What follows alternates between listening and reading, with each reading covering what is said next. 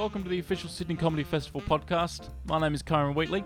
My guest today is a star of stage and screen. She's a stand-up, she's written books, she's been on your radio, she's been on your television, and she has opinions. It's Wendy Harmer. I was backstage at the Wrights Comedy Action gig Frocking Hilarious to raise money for ActionAid, an all-female lineup. I sat down with Wendy for about 10 minutes, and perhaps because of the lineup, there was something very much on her mind. How far have women come in comedy over the last 100 years, since vaudeville? But perhaps more importantly, how far is there to go? This is Wendy Harmer. Wendy Harmer, hello. How are you? Hi, Kyron. Yeah, I'm good, thank you. That's good, that's good. You just walked off stage, really, haven't you? Yeah, I have. Here at Wrights Comedy Action, Frocking Hilarious. That's right. It was Yeah. really, really good to be part of an all-female lineup. Yeah. And you know what? The sad thing to me is I can't even believe that this is a thing. Yeah, You I know, know. 20, 30 years later since I started, it's a thing Yeah, to have all women comedians. I mean, how does that get to be a thing? I know. I mean, it's nuts. Let's talk about that in 1 second. First, we got a question from the previous guest, George Sure. McEncroe, who was on this lineup. Okay. And she asks, have you ever had an experience that you can't explain rationally? I do have it. I actually do. Jane Turner and I, some years ago, we used to work at the Last Laugh in Fitzroy. And Jane Turner of Kath and Kim fame. Yes, exactly right. And we had a little act that we used to do as two punks, Yeah. and who were in leather jackets or whatever. And someone went, and someone in the audience made this extraordinary noise. And I said, and to this day, I do not know why I said it. It sounds like the Swallows leaving Capistrano. And why on earth would you say that at a comedy venue where the entire audience is nonplussed? Jane looked at me, I looked at her, and I went, I don't know, Capistrano, I don't know, Swallows, who knows? I think, I think what happens is sometimes when you're a comedian, and if you're kind of free enough and you're open enough, and I always think about comedy, the best type of comedy is when you kind of, I have an image of it of leaving the front of your head open, like it's louvers. The front Yeah. of your forehead becomes open. Like a chakra or something. Yeah, and it just, stuff comes in and stuff comes out. Now, when it's at its best, it's brilliant, Yeah. but sometimes it Just comes up with shit. some really weird shit.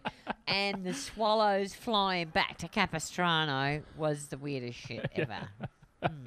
Jane was pretty much poleaxed, as was I, as I look back to her.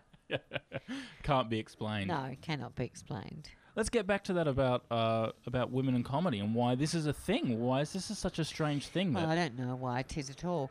I mean, one of the things that happened when I started doing comedy, coming from a journalism background, the first thing that I did back in the early 90s was I decided to write a book called It's a Joke, Joyce, and everyone said to me, why are there no women in comedy? It happened over and over and over again.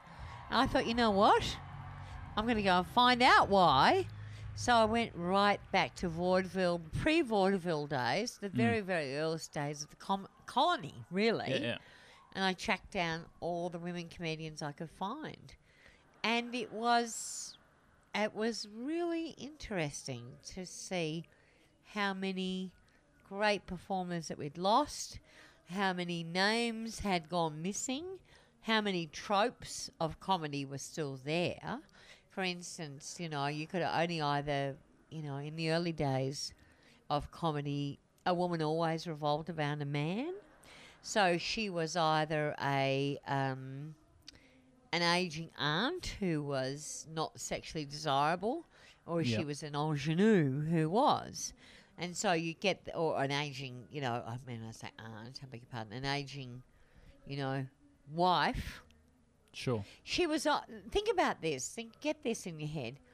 The cartoon where a bloke is chasing after a young woman with his aging wife chasing after him with a rolling pin. Yeah. I think the thing was that this all revolved around the man in the middle. Sure. Yeah.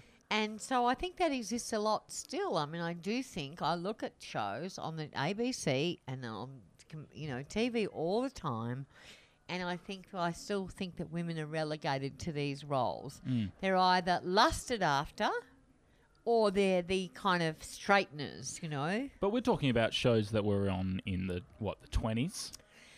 I don't think a lot's changed. Before? I mean, no.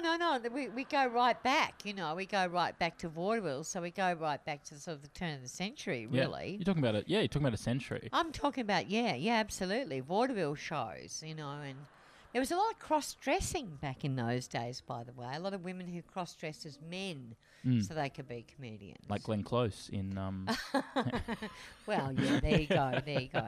But, you know, it's very I like to take always the long view on these things. And it seems to me that, you know, I've seen over the years that I've been in it now, and I'm old enough to be able to take the long view, if you like, that sometimes these sort of tropes get, you know, thrown up or get mashed up or get reimagined or whatever they are. But, you know, it's actually quite a persistent view. And I see it in Australian comedy, and it's not something that I like. I see so many all-male comedian panels, all-male comedy shows, all-male. And the woman there is either she's a straightener, you know, Yep. or she's the one who's chased after.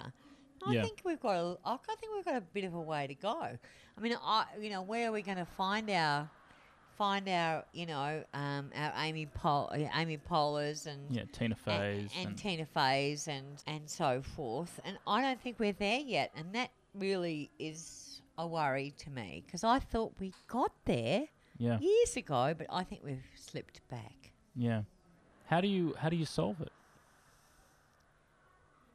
Well, I just think that how you solve it is, you know, that... Is it a demand thing? Is it a demand thing? No, I just think that women have to keep bowling up good ideas, and they have to prosecute those ideas, and they have to sort of get to the women who are in power and kind of, you know, hassle them to have one audition and the next and the next and the next. I mean, there's a lot of talk at the moment because there's this CSIRO thing that came out about the Science Prize, and of the 40-odd people who were in the running for the Science Prize, there's no women. And so is it just comedy? Look, I'm not really a big... You know, I'm not really a great prosecutor of women are left out of everything kind of thing because... You know, I certainly wasn't. I'm not going to put up my hand up and cry uncle because I made my way through, and I think that women probably should. But all I can say is that styles of comedy go in and out of fashion, and I think we're in a very male fashionable area at the moment. I look at something like the Elegant Gentleman's Night. I don't find as a woman a lot to really relate to there, and I can understand it sort of critically as being a good piece of work. It doesn't touch me emotionally. And I think that men have to understand, as much as they say women aren't funny, you know, we can't make people laugh, you know, there's a lot of comedy that men do that doesn't make us laugh. Well, it's quite bullshit. frankly. I mean, right now you can hear laughs through these microphones Of that we're course. talking in. Judith Lucy's Yeah. up on Yeah. stage. Yeah. She's rocking the house. Yeah, but not just Judith Lucy, yourself and George McEncroe and Nikki Britton and Genevieve Fricker and a whole lineup of people. And the And I crowd have is losing seen- their shit. And I've seen it over and over and again. I've seen it years and years and years and Yeah. years. But why is it that we can't trust current affairs in the hands of a woman? Why is it that every male comedy show or every comedy show we have in Australia has to have a panel with a token chick on it? Jesus, Yeah. it's 25 fucking years later. Yeah. It's a quarter of a century later, and the same shit is going down. Yeah. Well, it's a century later than the vaudeville you were talking about before. You know, exactly right. So I can't. And if you look at, you know what? If you look at actually the biggest rating shows, the biggest exporting shows in Australia are probably mostly women's comedy. You know, if you look at Kath and Kim, you know, Massivo. And likewise, if you look around the world, you Laid. get French and Saunders and you get Ellen DeGeneres. And there's this real appetite for it. But, I mean, the fact is that you've got a female Prime Minister and Governor General and, you know, we've had premiers and everything. But no, satire can't be put in the hands of a woman on TV because, I don't know, maybe she goes silly once a month and can't be trusted to, make a cup of tea. What the fuck? It's a sad indictment. Well, it's not sad. It's not anything. It's just that it is a commercial idiocy. So it's demand then, what I was saying before. Is it demand? Well, of course it's demand. Of course it's demand. And, women can laugh as much as men do. They have big spending power if you want to advertise. Yeah. They have fans more than men. They run more Facebook pages than men do. That's true. They Twitter just as much as blokes do last time I looked.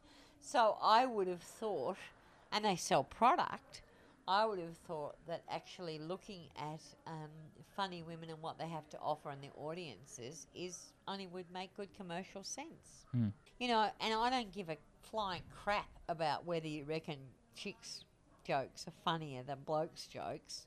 I tell you, I know absolutely full well you get your audience right, you get your comedy right, and men and women just laugh the same. Exactly.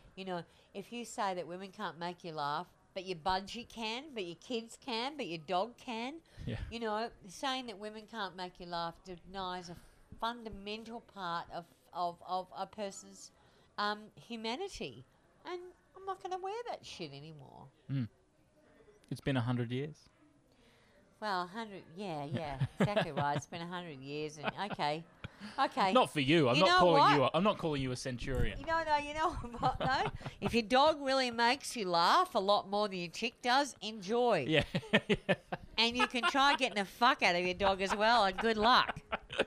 All right, let's end this with a question for our next guest, the Okay. same way we started it.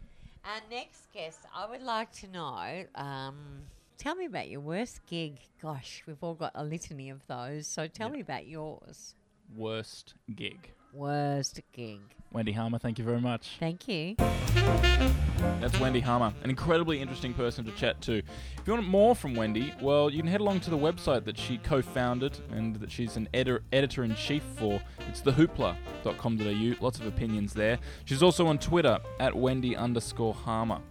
A couple more to come from backstage at the Rights Comedy Action gig. Next up, Amelia Jane Hunter and Claire Hooper after that. My name's Kyron Wheatley. You can find me on Twitter at Kyron Wheatley. I'll see you later. Bye.